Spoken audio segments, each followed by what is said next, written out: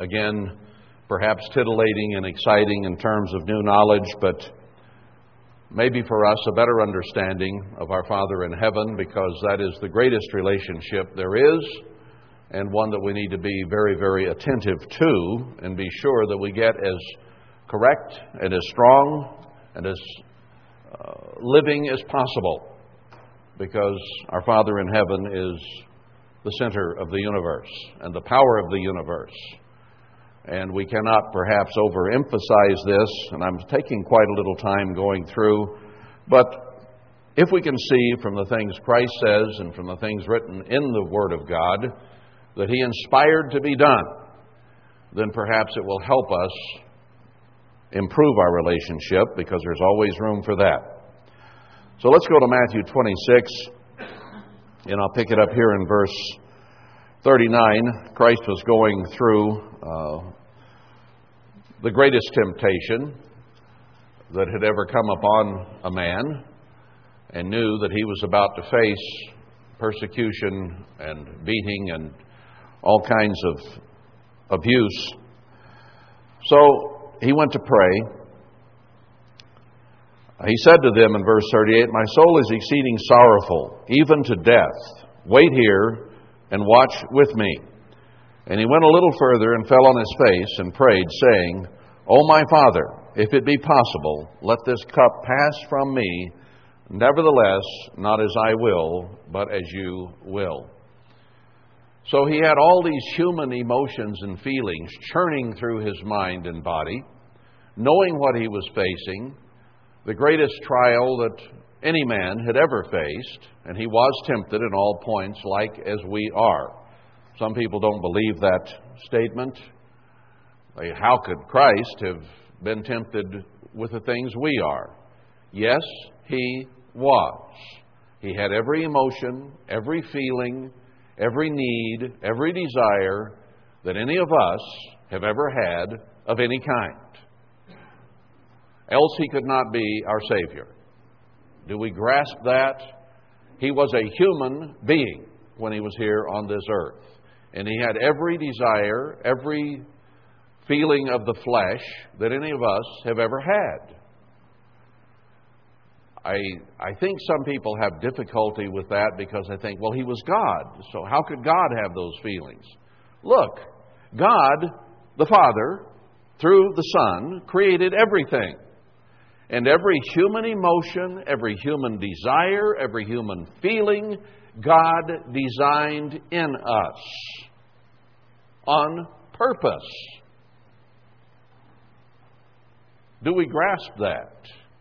We can watch little birds or insects or animals and things that they do that really are unbelievable. How did that develop? God just designed it in there, and it goes from generation to generation. I saw a bird just recently that brought this concept again to mind. A mother bird trying to protect her nest from a predator. And she flew along the ground like waving a wing like it was broken. You've seen it probably in your life at times. A deception to get the predator to chase her thinking she's wounded and forget about her eggs or her babies in the nest. How did that develop? God designed that into her little bitty tiny brain so that it was just an automatic reaction. And there are so many millions of those things that could be brought up as examples of how God has so intricately designed each and every living form on this earth to have different reactions, different instincts. How incredible that is. And He's done the same thing with us, only with even greater care. Now, those animals and birds and insects work with instinct, but He gave within us a mind that can reason and think and can decide to go this way or that way. The lower forms of life, if you will, are simply programmed to do things a certain way, with very little opportunity for change from that. Even some of the animals that can figure out how to get in a bottle and get something out or whatever are only reacting from the instincts that God put within them, and they have a very limited reasoning ability. We have a far greater opportunity to get ourselves in trouble because we can think and we can reason and use logic and think up things to do or say or be that are contrary to what God would have. But He designed that within us. So He knows very intimately everything about any human being. And He sent His Son here not only to have helped design that, prepare it and create it, but to come down here and then actually live it, so that He would have first-hand experience with what we have to go through. Now that is an incredible sacrifice, because when He came here as a human being, Christ, to one degree or another, jeopardized His eternal standing in the kingdom of God, because had He given in and sinned once, had pride, vanity, or ego once, He would have died for His own sin. God so loved the world that He gave His only begotten Son. Now that has been quoted over and over again, and almost to the point it's lost its meaning among Protestants.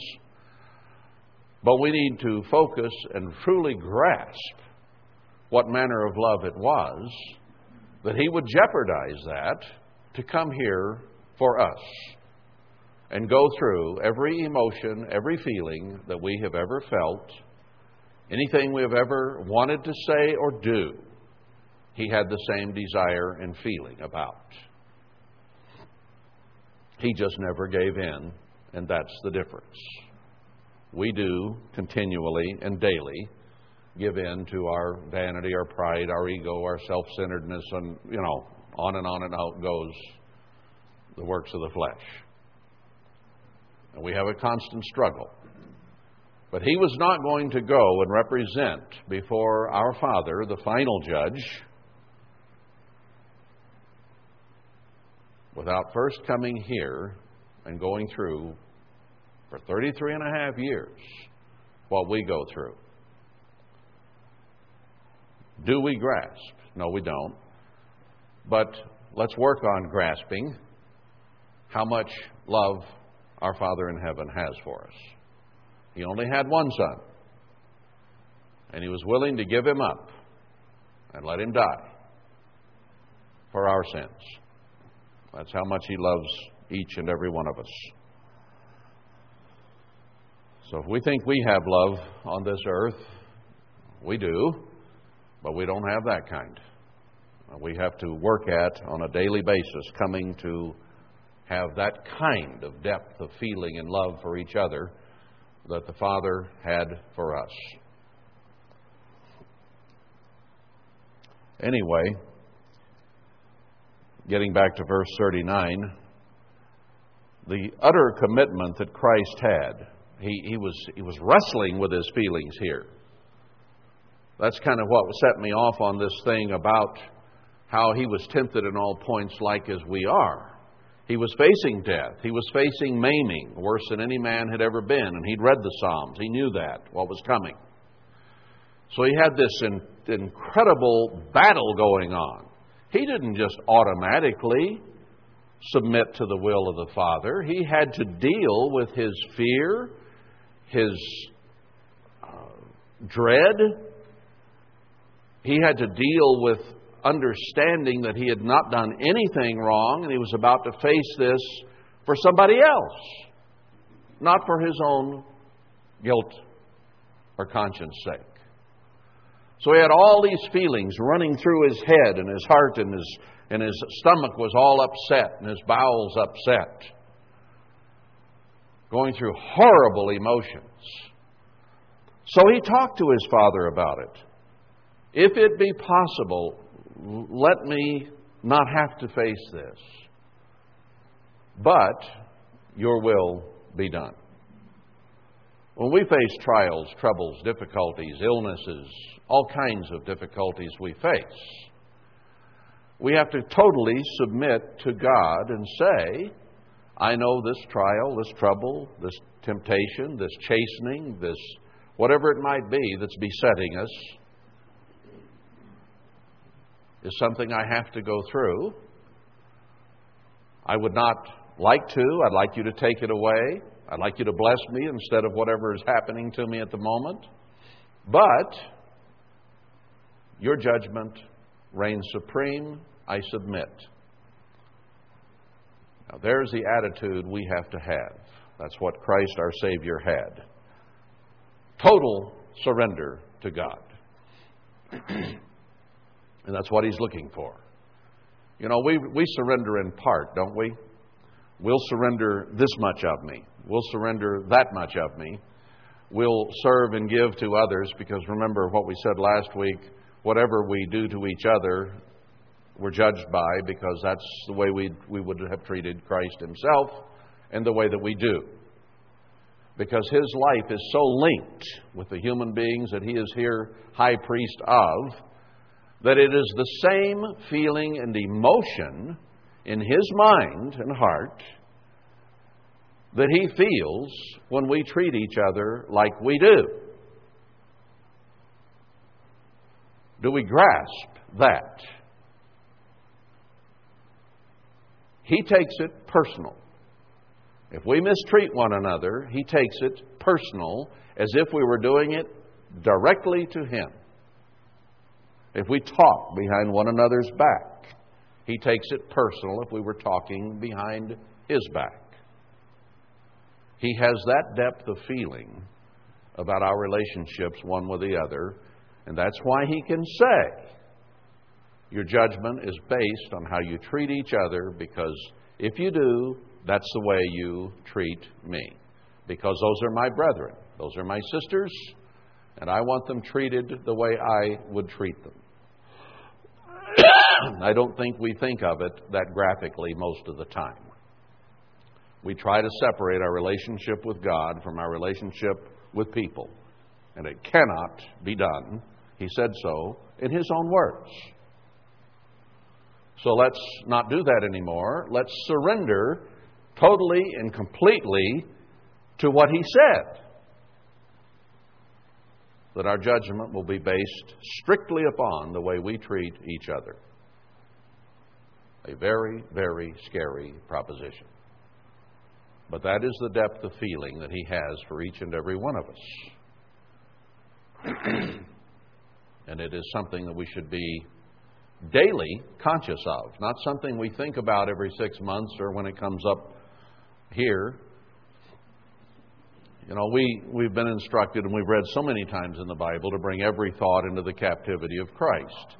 So we, more I think than the world around us, have that thought in mind. Maybe we let it slip at times, but everything we let go through our mind should be of God. And our thoughts should not stray to things where they should not go. But we let that slip and slide a lot of times and may not be always consciously aware of it. But I think that the Church of God, by and large, is more conscious of that than the rest of the world is. But let us also be deeply conscious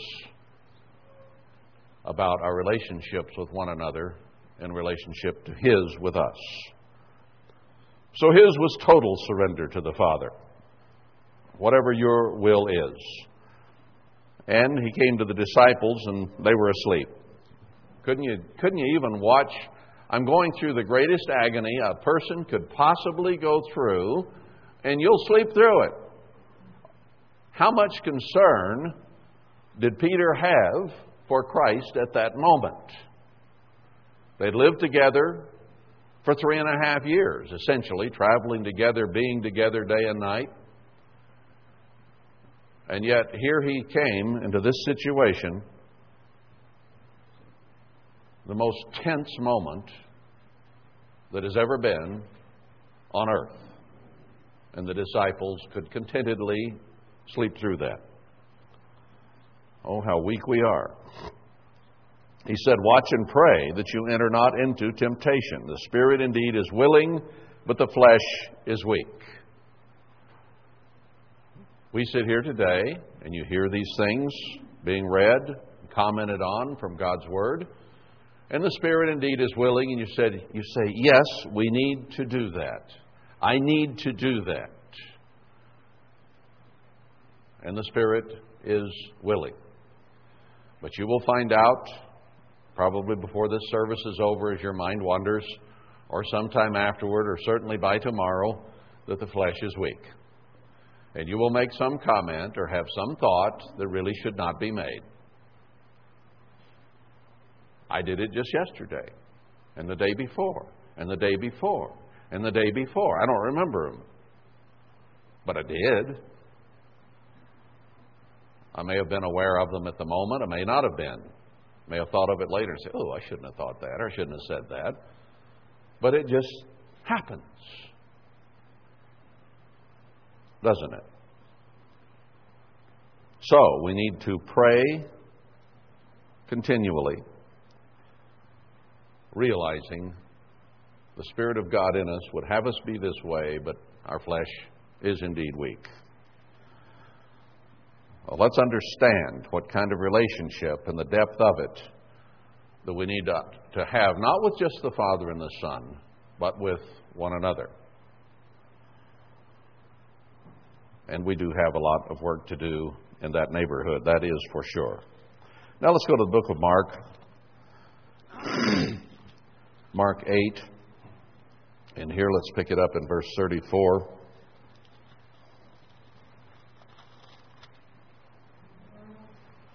And when he had called the people unto him with his disciples also, he said to them, whosoever will come after me, let him deny himself and take up his cross or his stake and follow me. So we are committing ourselves, if we've decided to go God's way, to denying self. And that's what Christ was doing in the passage we just read. He was denying every feeling, every emotion that was racking his soul and his body at that moment. And denying himself to feel sorry for himself, of feeling selfish, of giving up, of being discouraged, of being angry at us because of our sins that he had to suffer for.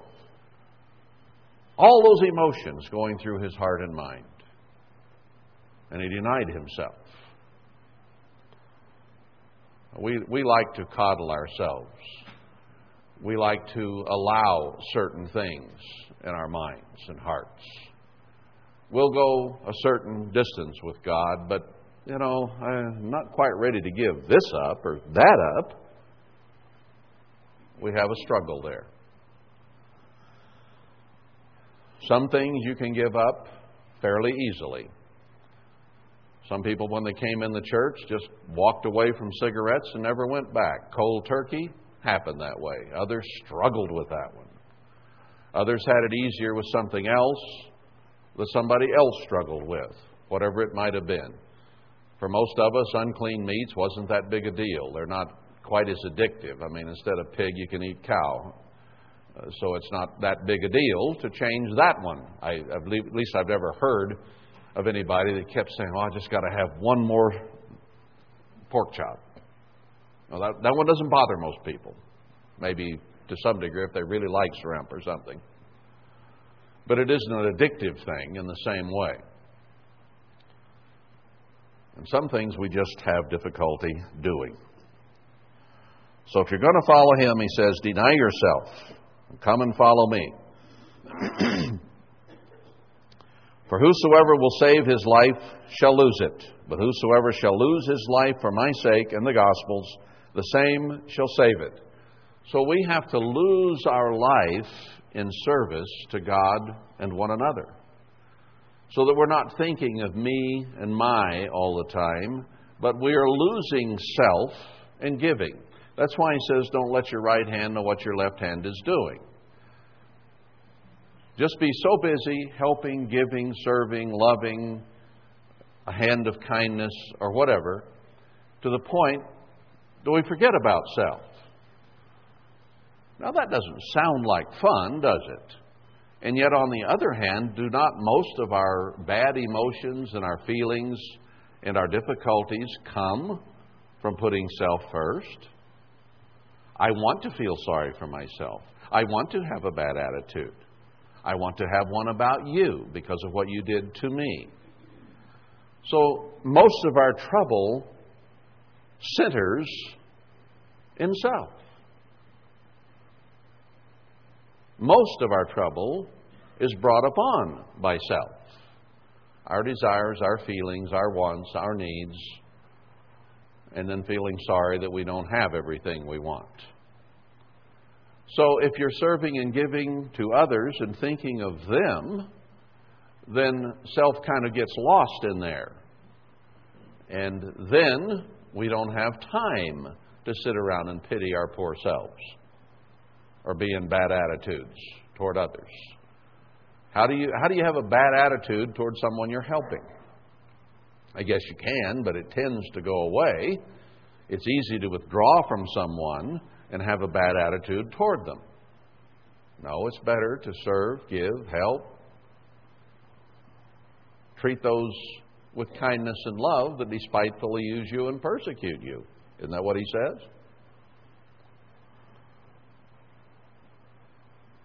If we're to be like the Father and like the Son, then we have to think seriously about these attitudes, these approaches to life. If you're going to save your life eternally, then you give it up. I don't mean you have to die necessarily, but as Paul said, I die daily. I crucify the flesh, the self. I put me away and serve others. And my life becomes a living sacrifice, Romans 12, verse 1. To shoot yourself is not of service to anyone. It doesn't help anyone. To be alive and use your life to serve others, then, is a living sacrifice. For what shall it profit a man if he shall gain the whole world and lose his own soul? We can labor to be rich. We can labor to do this, whatever our physical goals might be. And if we achieve them, what good has it accomplished? As I've said before, most people spend their health getting wealth. And then they spend their wealth trying to get their health back, because they ruined the health seeking wealth. So even on a physical level it works. But what about your spiritual life? If you're only laboring for that which goes away when you die, what good have you done? I know we're not, for the most part, laboring to become wealthy. We're just struggling to survive. But the principle is always there of what is my effort going into? And am I putting the same effort or more into my spiritual life as I am into the physical? And somehow, some way, we have to balance that. Things are going badly in our country, as the Bible prophesied, and we make wages to put in a pocket with holes. Money doesn't go very far. So it's a struggle just to put food on the table and pay the power bill, isn't it?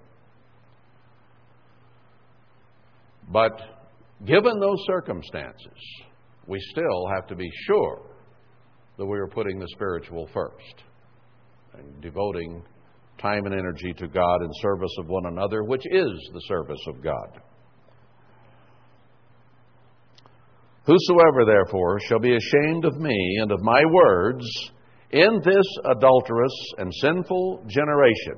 He says it's a given. I understand what the culture, the society around you is and what it's all about. He grasps that. He lived in one. And we live in the dying vestiges of the last gasp of man upon this earth, where we have gone totally into situation ethics and selfishness. He understands that. So you say, hey, wait a minute. You just don't know what's going on down here. Yes, he does. He realizes what is around us. But let's not be ashamed of him and his way, even in the face of what we look at daily. Of him also shall the Son of Man be ashamed when he comes in the glory of his Father with the holy angels. Sometimes we can be intimidated by the world. We might give in to them or to peer pressure a little bit because we don't want them to think strangely of us. We don't want them to feel put off, so we react. And we have to be careful. Somebody in town or at work might tell a dirty joke. Well, it's so easy to go along with it, to laugh at it, and it seems so self-righteous to turn the cold shoulder to it and not be like them, or taking another step further to tell one of like kind, because you know one that you heard a long time ago maybe, that would make them laugh too. So there's a certain peer pressure there in many, many ways, whatever they might be, to be like the world around us. And it can, even to us, appear self-righteous, not to act like and think like they think. But God has called us to think differently and not to go along with them. That will cause them not to like us or to think we're weird. So don't do it in self-righteousness, and I'm certainly better than you. I wouldn't say anything like that. We don't want to come across that way, but we can change the subject or we can ignore it. There are ways without going the way they go. Because really, aren't we being ashamed of Christ and of our Father in heaven when we react to those things in a wrong way?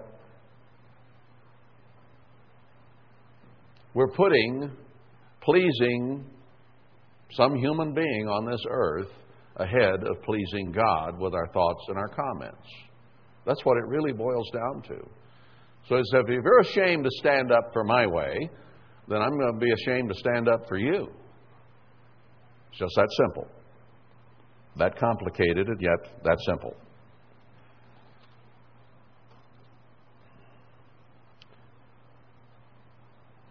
Let's see, from there, let's go to chapter 12.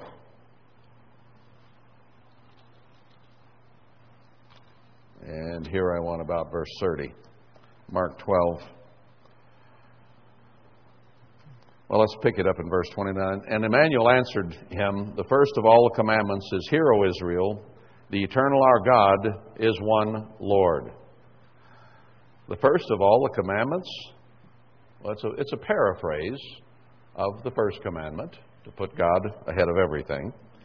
And you shall love the eternal your God with all your heart, and with all your soul, and with all your mind, and with all your strength. This is the first commandment. So he fleshes out the first commandment quite a bit here, not to put anything ahead of God. That's with every emotion, every feeling, everything has to be channeled toward loving God. Do we have that kind of commitment? Not generally. We have to work on that. He said, I'll turn my face from you until you turn to me with your whole heart, and then I will turn it to you and bless you. So we are a work in progress in keeping the first commandment. There are no commandment keepers truly on earth. There are those who recognize that they are important and are working at keeping them and keeping them partially, but there's no one who is keeping them completely. We all have work to do. We don't love God with every emotion and put ourselves in total surrender to Him. The second is like that. namely this, you shall love your neighbor as yourself. There is none other commandment greater than these two. They summarize the 10. They boil it down to two principles. Love God with every fiber of your being, and love your neighbor as much as you do yourself. We have trouble with the first, and we rarely reach the second. It is a work in progress.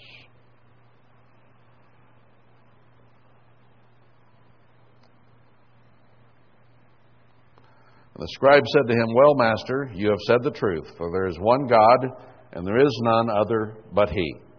And to love Him with all the heart, and with all the understanding, and with all the soul, and with all the strength, and to love his neighbor as himself is more than all whole burnt offerings and sacrifices. The man could quote that, and he could agree with that. And when Emmanuel saw that he answered discreetly, he said to him, you are not far from the kingdom of God. If you have that understanding, you're getting close to grasping what it takes to be part of the kingdom of God. You know, this whole book, there's lots of pages here. This whole thing is nothing but those two principles. That's all it is.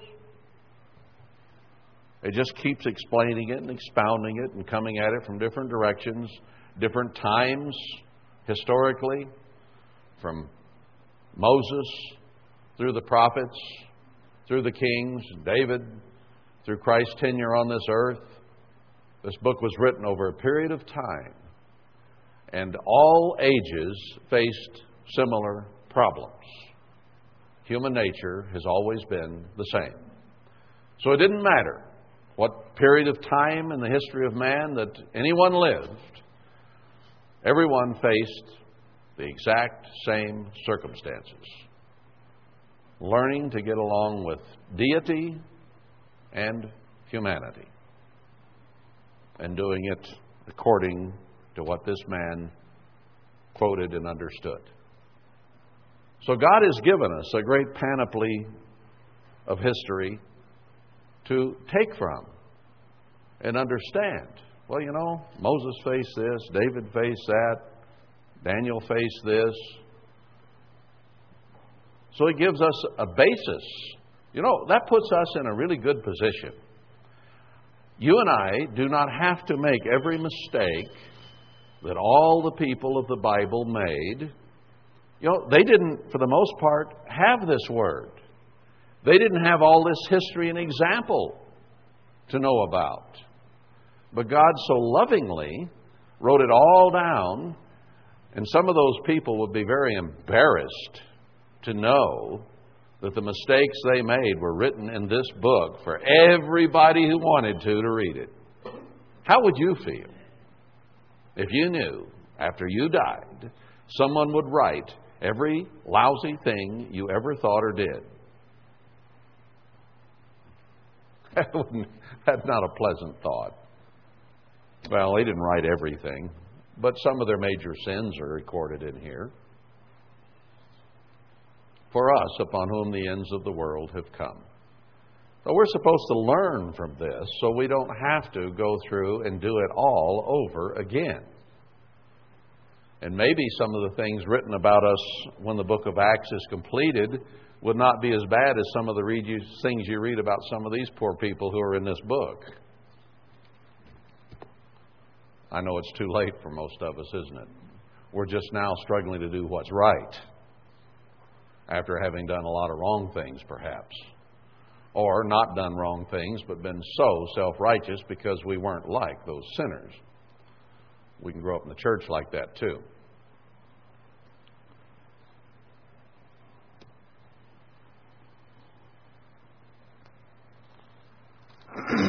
Now let's go to Luke 15.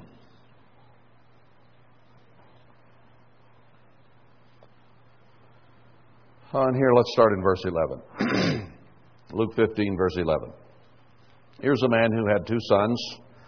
And the younger of them said to his father, Father, give me the portion of goods that fall to me. And he divided them to his living. And of course, we understand this in spiritual terms, not just in physical, realizing that we may want our reward now. We want whatever we can have in this life. And that analogy is certainly put forth in terms of our Father in heaven and us on this earth, because it's an analogy written about humans to give us spiritual understanding. So we can either seek our reward in this life, or we can seek reward in the life to come. Deny ourselves and follow Him, as we've already talked about. It's easy to read this and say, well, that son shouldn't do that. But isn't it so easy for us to seek our reward now? To enjoy what we want to enjoy now, rather than setting those things aside? So he said, I want my reward now. And the father said, all right. He divided them his living. Now, doesn't God give us free moral agency? He says, do this.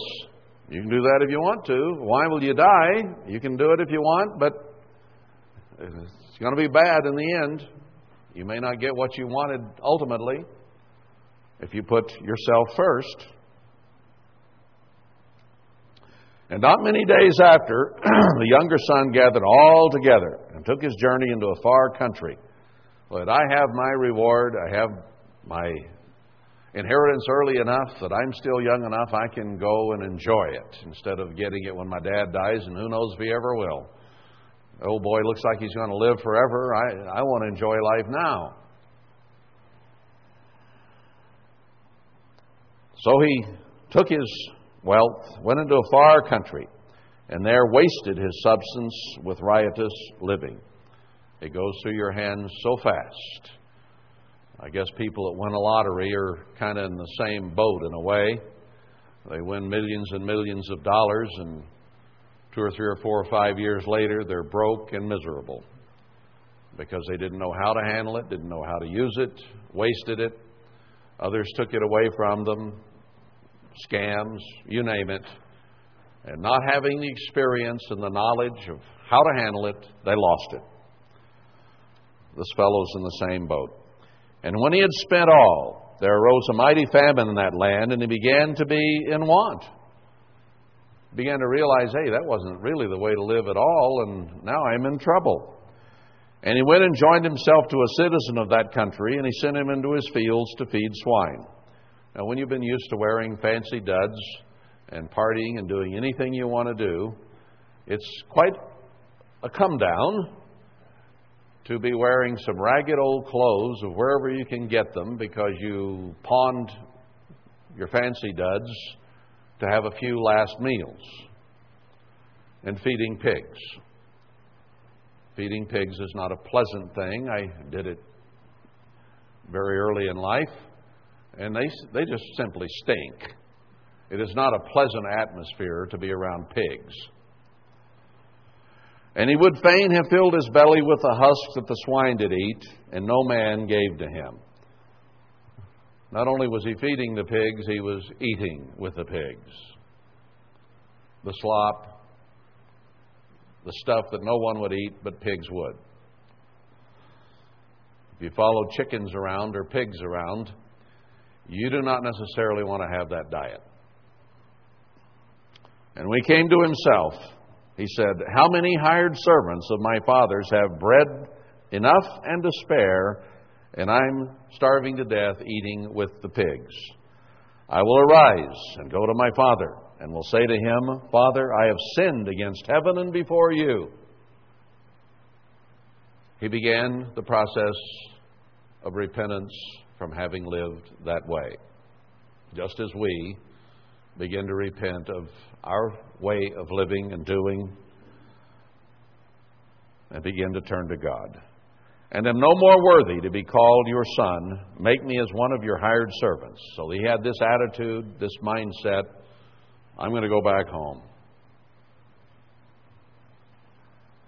And he arose and came to his father, but when he was yet a great way off, his father saw him and had compassion and ran and fell on his neck and kissed him. Now, is that the way all fathers would react to a son who had been this decadent, this sinful, a wretch? Human beings tend to be somewhat vindictive. They would tend to say, I told you so. Didn't I tell you what would happen if you went out there? I told you so doesn't work too well. It doesn't build human relationships correctly. Pity, or compassion, rather, and love will help. This fellow had been beat down. He realized by then that he had done wrong. He was coming hat in hand asking for forgiveness. And God did not say, I told you so. Just thinking about that, I'm thankful I have a Father in heaven like that.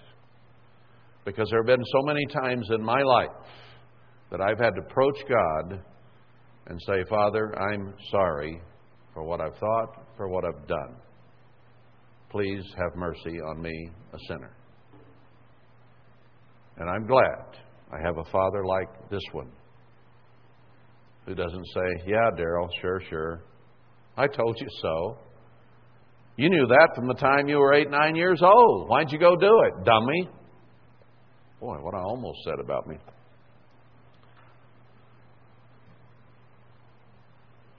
But God doesn't react that way. He is love clear through. If He sees a change in attitude, that's all He cares about. Our sins can be washed away in the blood of our Savior, who came and lived and died without sin for you and for me.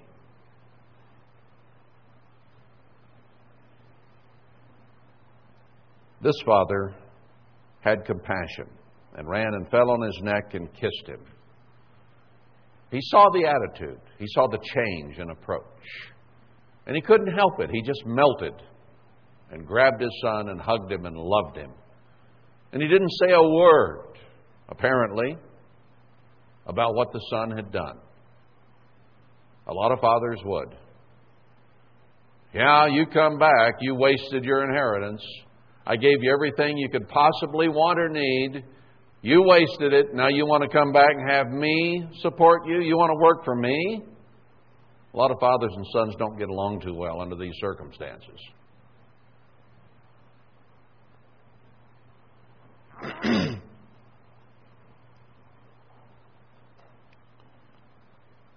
I'm no more worthy to be called your son. But the father said to his servants, bring forth the best robe and put it on him, and put a ring on his hand and shoes on his feet. Some of the very things that the guy had wasted, the father gave back to him. Not in abundance. He didn't give the other sons inheritance to him, we'll see. But he, seeing the change in attitude, fell on him with love. Just as we, with our children, see rebellion, stiff-necked, stubborn, selfish pride, and we chasten them, we work with them until the attitude changes. And then we love them and kiss them and hug them because we do love them, but we didn't like the attitude they had. Now, this father was probably experienced enough that he had a pretty good idea of what would happen when he sent this young man off with half his wealth.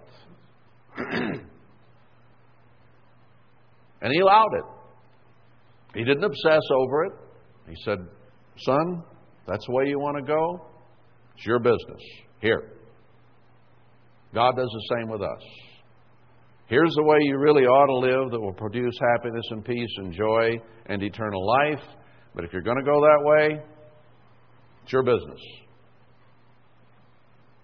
And then he sits back and watches you and hopes at some point you change your attitude and turn to Him and come back and say, Father, I'm sorry, I sinned, have mercy on me. And when He sees that attitude, He can't help himself. He loves us so much that He can't say anything but, welcome home, son. Let's have the finest robes. Let's have rings. Let's have shoes. Bring the fatted calf. Kill it. Let us eat and be merry. He didn't even sit down and give him a strong talking to about what he had done. He just said, bring the fatted calf. We're going to party. Wouldn't that be beyond our comprehension to someday have our Father in heaven return to this earth with His Son, and we rise to meet Him in the air, and He doesn't even mention anything we ever did wrong on this earth. He says if we repent and turn to Him and our sin is washed away, it will never again be mentioned to us. That is our Father in heaven. He's not going to say, well, I'm going to let you in, but boy, I'll tell you what, when you did that, I almost turned it the other way. He's not going to make us feel guilty for being there. He's going to be so happy that we changed and overcame, and it is His good pleasure to give us the kingdom.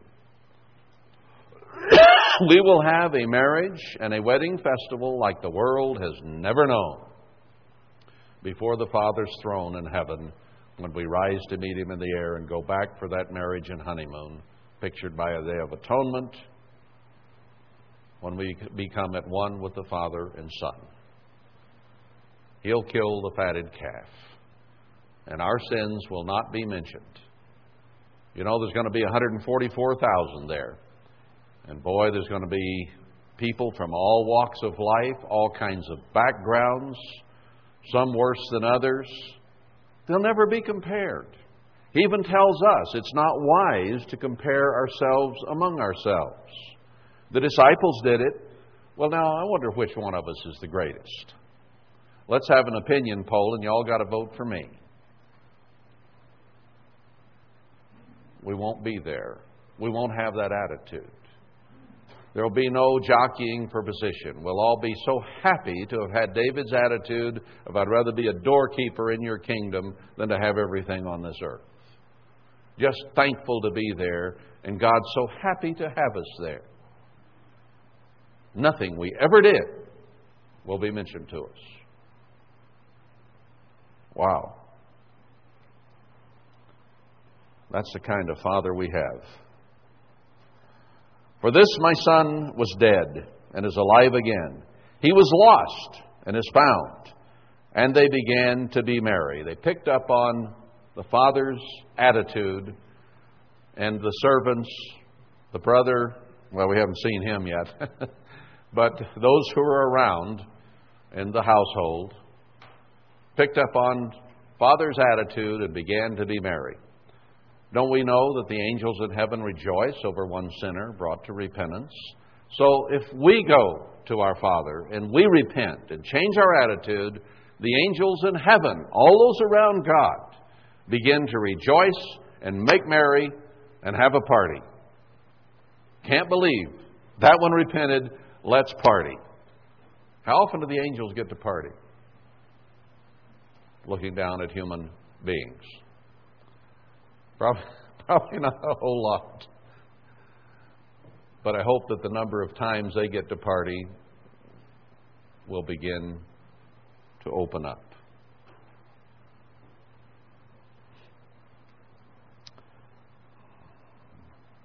Now what about other human beings?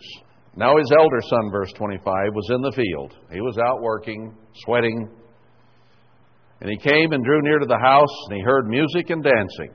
And he called one of the servants and said, "What does this mean? What is going on? We didn't have this yesterday. Now I'm coming out of the field and I hear party music." And he called one of the servants and he said to him, "Your brother is come, and your father has killed the fatted calf because he has received him safe and sound." So the servant was probably real happy. He'd picked up the party atmosphere and said, "Hey, your brother's back. We're having a party. Come on in." Not on your life. He was angry, and he would not go in. Therefore his father came out and entreated him. pleaded with him, begged him, hey, don't have that attitude. And he answering said to his father, these many years do I serve you, neither transgressed I at any time your commandment. A little self-righteous about his life, right? A little resentful. That guy sinned. I've been here working hard. I've been doing everything I'm supposed to do. Why are you letting that sinner in? And you never gave me a kid. We never had a party. All I do is work my tail off around here. Who do you think you are, not giving me a party? You do that wastrel has been out doing what he's been doing, that I might make merry with my friends. When did you last throw me a party, Dad? But as soon as this your son was come, which has devoured your living with harlots, you have killed for him the fatted calf. Well, that's a natural, normal reaction, isn't it? That's a reaction most of us would have. If our brother or our sister had taken half of everything Dad and Mom had and gone out and wasted it on harlots and drink and partying, and they came back and our parents just received them with open arms, wouldn't we be a little bit ticked off? This is just normal living. And he said to him, son, you are ever with me, and all that I have left is yours. It was fitting that we should make merry and be glad. For this your brother was dead and is alive again, and was lost and is found. Don't look down on your brother. Yes, he's been a sinner, and you've been a good boy. You're the good sheep. That was the bad sheep. Don't be self-righteous. Don't think you're better than him because you've been here doing what you're supposed to be doing. You're not better than him. You've just been doing what you're supposed to do. And the reward that is ahead is yours. But be thankful that this one, whom you're looking down on, is back. Now that's the attitude God wants to have, or us to have, with our brothers and sisters right here. We're not to look down upon one another. We're not to compare ourselves among ourselves as to who has the worst sin or the most sins or anything of the kind. But we should be so happy when we see change in anyone. So thankful to our Father in heaven. And they should with us when they see that we're trying to do what's right.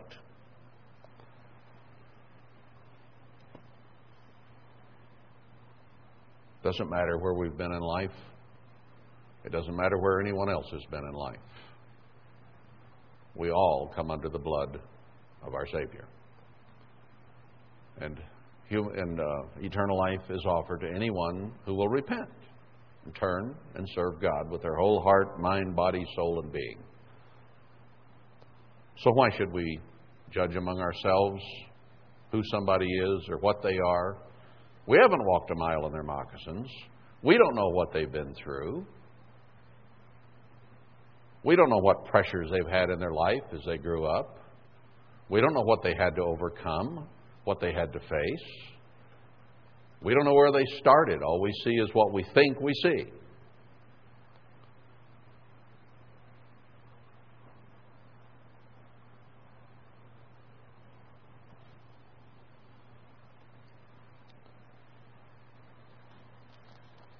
All right, let's go to chapter 22 of Luke.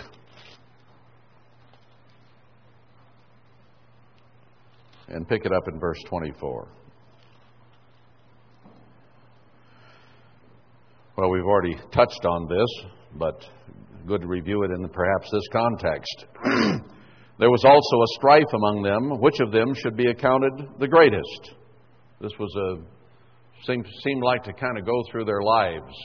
They were always pushing and pulling and trying to determine who was the best, who was the greatest, who was the most righteous, comparing themselves among themselves. And he said to them, the kings of the Gentiles exercise lordship over them, and they that exercise authority upon them are called benefactors. But you shall not be so. He that is greatest among you, let him be as the younger, and he that is chief as he that does serve. They were all familiar with the concept of servants, and those who were mighty, who were kings, who were supposedly important. And he said, really, the ones that are important are the ones who are doing the serving. For whether is greater, he that sits at meat or he that serves? Is not he that sits at meat? But I am among you as he that serves. Yeah, in some ways, those who are in charge have a greater responsibility, and maybe in one sense are greater in terms of responsibility, but not in terms of value as a human. He said, I didn't come here to be like the Gentile leaders. I came here to serve, to give, to help. We got that upside down a lot in the church over the years. Power corrupts, and absolute power corrupts absolutely, as the old saying goes. And the ministry lorded it over people in many ways and tried to tell them how to live their lives. I mean, directly. You do this, you do that, you do this. And put themselves above the people. That's not the way it's supposed to be. He said, I'm here to just serve. I'm here to give. I'm to be in the position of one who is a servant. Yet are they which have continued with me. Wait a minute. You are they which have continued with me in my temptations. And I appoint to you a kingdom, as my Father has appointed to me. So he said, you've been here serving and giving. And I'm going to remember that. You've continued with me in my troubles, my temptations, which he had. They had not left when he had been persecuted, when he had been put down, when they had tried to kill him, the Pharisees and different ones. These disciples had stuck with him. And he said, you're going to be rewarded for that. Now, he lived the life that the Father would want him to live completely, all the way through. And had suffered a great deal for it. And we have to live that same life, and it is guaranteed, it is told to us, that if you live like I lived, you will suffer persecutions. People will hate you. But we don't like that, do we? We don't want to be disliked. We don't want to be hated of men. We want to be liked. That's within us. So sometimes we will compromise for the favor of mankind rather than doing what God would have us do. And it doesn't matter what they think. If we do not receive a certain amount of persecution from the world around us, it's because we are not yet different enough from them. Follow? If we are very different than the world around us, they won't like it that we won't go to the same riot, as one writer put it. Was it Peter or James? I forget. That they do. We don't think the same, don't act the same. We can't rub shoulders with them without friction because we are different. If you get along too much with this world, you're not enough like God. Now, that doesn't mean we can't work at having a good relationship with people as we run across them in daily life, in service jobs or wherever we run across them, or even have to work with them shoulder to shoulder. We can try to get along. But in trying to get along, just be sure you don't compromise God's way. That will ultimately, one way or another, bring friction. Because they don't like it that you do it God's way. Well, why won't you come have a beer with us and tell dirty jokes? Why won't you do this with us? Well, I just can't live that way. I can't be that way. Sorry. They won't like it. Guaranteed.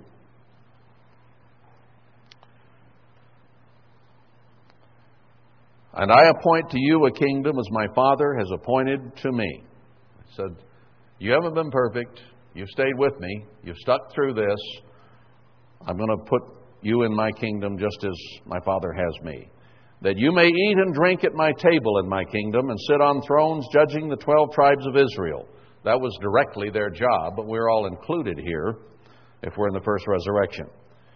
And the Eternal said, Simon, Simon, behold, Satan has desired to have you that he may sift you as wheat. Satan is after you, Peter. He wants you. He wants to destroy you. But I have prayed for you, that your faith fail not, and when you are converted, strengthen your brothers. He told Peter, said, you've continued with me, but the devil's after you. And you better do things right, and I'll pray for you that you'll make it. And Peter did. He wound up being crucified upside down, according to historical records. Went through the same fate Christ did. But he's going to be in the kingdom of God. And look at what he did. He goes on to tell this story about how he denied Christ 3 times that very night. But look what he did when the Holy Spirit came in Acts. Look what he wrote in 1st and 2nd Peter. Powerful, powerful spiritual meat and strength came from Peter. Satan did not sift him as wheat. Christ prayed for him, and he made it. And so can we. And we need to be strengthening one another.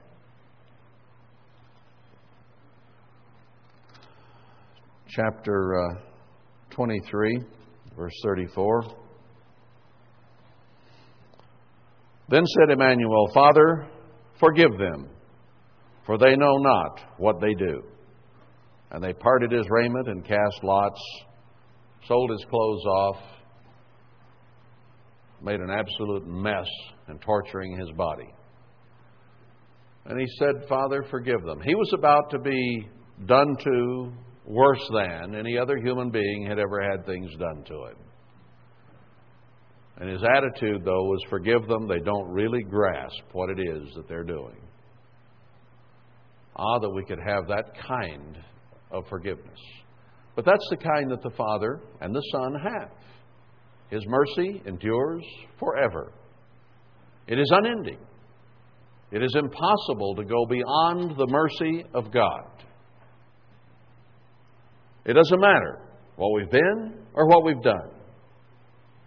It isn't so bad that God's mercy does not extend there. That's the kind of loving Father we have. Where is the end of your patience? Where do you fly off the handle? Where do you give up on someone?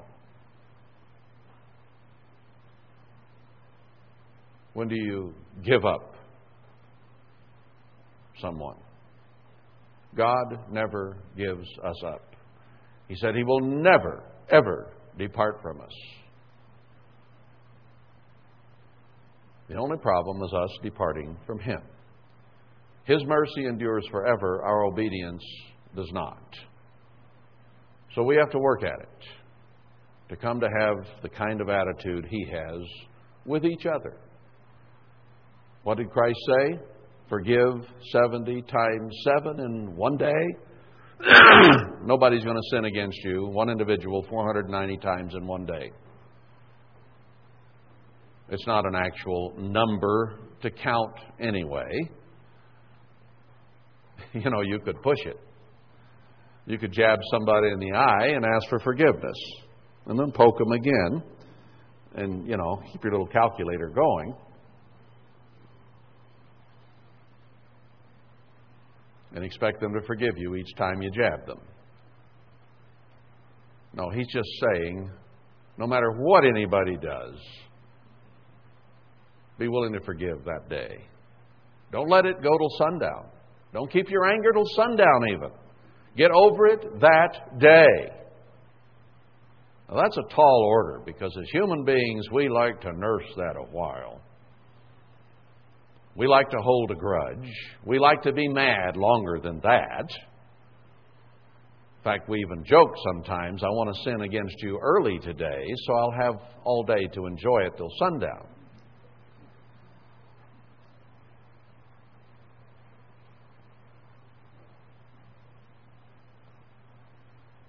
He is willing to forgive us instantly the minute He sees, or the second He sees, a change in attitude. We are to be willing to do that with each other. Otherwise, we are not treating each other as He would treat us, and we are bringing judgment and condemnation upon ourselves. Remember, he who shows mercy will have mercy. He who forgives will be forgiven, but he who does not forgive will not be forgiven. It's, again, that simple. It's that simple. The attitude we have toward each other is the exact same attitude we're going to get from God. Scary as that sounds. It's just, you can't argue. You can't equivocate that. It isn't a poor translation. It isn't an awkward wording of any kind. It isn't a parable. It's just a direct statement from God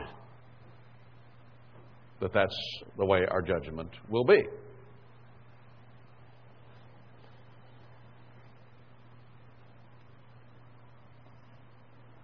Do we hold attitudes that we've had against someone here or someone somewhere else for a day or a week or a decade or 2 or 3 decades?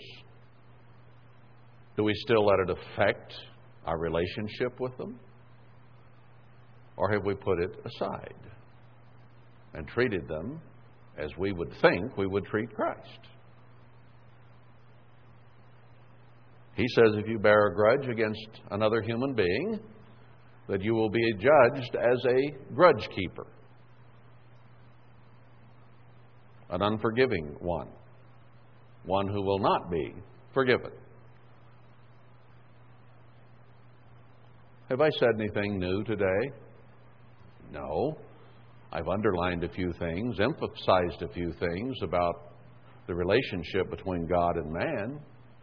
This isn't anything new or exciting in that sense, but it's something we all have trouble living up to. And it's affecting our judgment. I don't mean our judgment of each other. In that sense, it's affecting our eternal judgment. Because that's how He will judge us. Hard to keep that in mind day to day, isn't it? Somebody can read it to you and remind you, oh yeah, that's right, I better be careful. But then it's easy tomorrow to go out and forget it when somebody does something that, oh my, how did they say that? How did they do that to me? And then we hear something. Well, someone said such and such. Who said that? Who said that? I want to know. I want to be mad at them. I don't know who to be mad at. Tell me. That's the way we react. We don't say, well, they were probably right. Sure glad they're perceptive. They got the right guy. Might have got their facts a little wrong, but they got the right guy. We will get our facts wrong, won't we? Somebody accuses me of something. Hey, you might not have got that right. You want me to tell you something else? Maybe I won't do that, but I could. You got the right guy. Why do we get upset? It tweaks our vanity, our pride, and our ego, and our self. Is why we get upset. Nearly all animosity, all contention, all argument, nearly all comes from pride. I and me and my feelings. And I don't want them hurt. It's pride is what it is. I see people sometimes trying to act humble. They aren't really humble, but they know they should be, so they act that way. But their pride shows through anyhow by their reactions. Now, that doesn't mean we shouldn't try to be humble because we have difficulty with it. We should. But some of the most supposedly humble people I've ever met have been some of the proudest people, in essence, that walk the face of the earth. I work with someone, not in the church sometimes, that tries to put on a humble facade and yet has a very, very high opinion of self and what self believes and does. The individual probably thinks they're humble. No, it's just an act. It isn't the way they really are. It's the way they act. We have to be careful of that because it's really easy for us to put on an act when our pride is being hurt. Forgive them. They don't know really what they're doing. He gave them the benefit of the doubt. Well, there really was no doubt. So he gave them the benefit anyway. Forgive them. It doesn't matter. It doesn't matter what they accuse me of. It doesn't matter what they think of the way I am. It doesn't matter what they think of what I believe. Just forgive them. They don't grasp. They don't get it. If we could all have that attitude daily with each other, we would not have many problems, would we?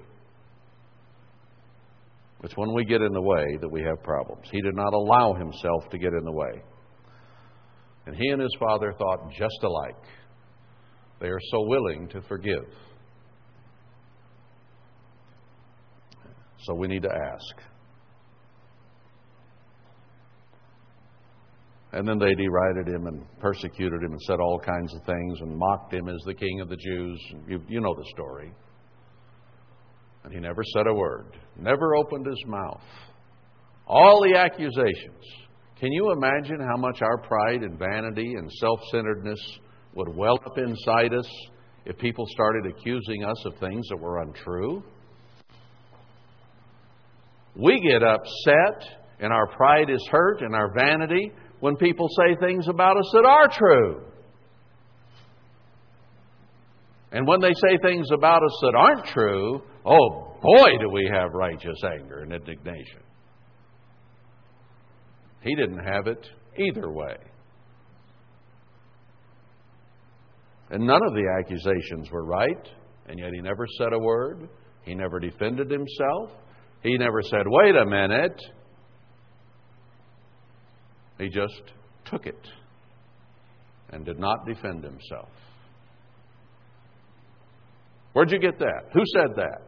Who's been talking about me? We're all offended. He was not.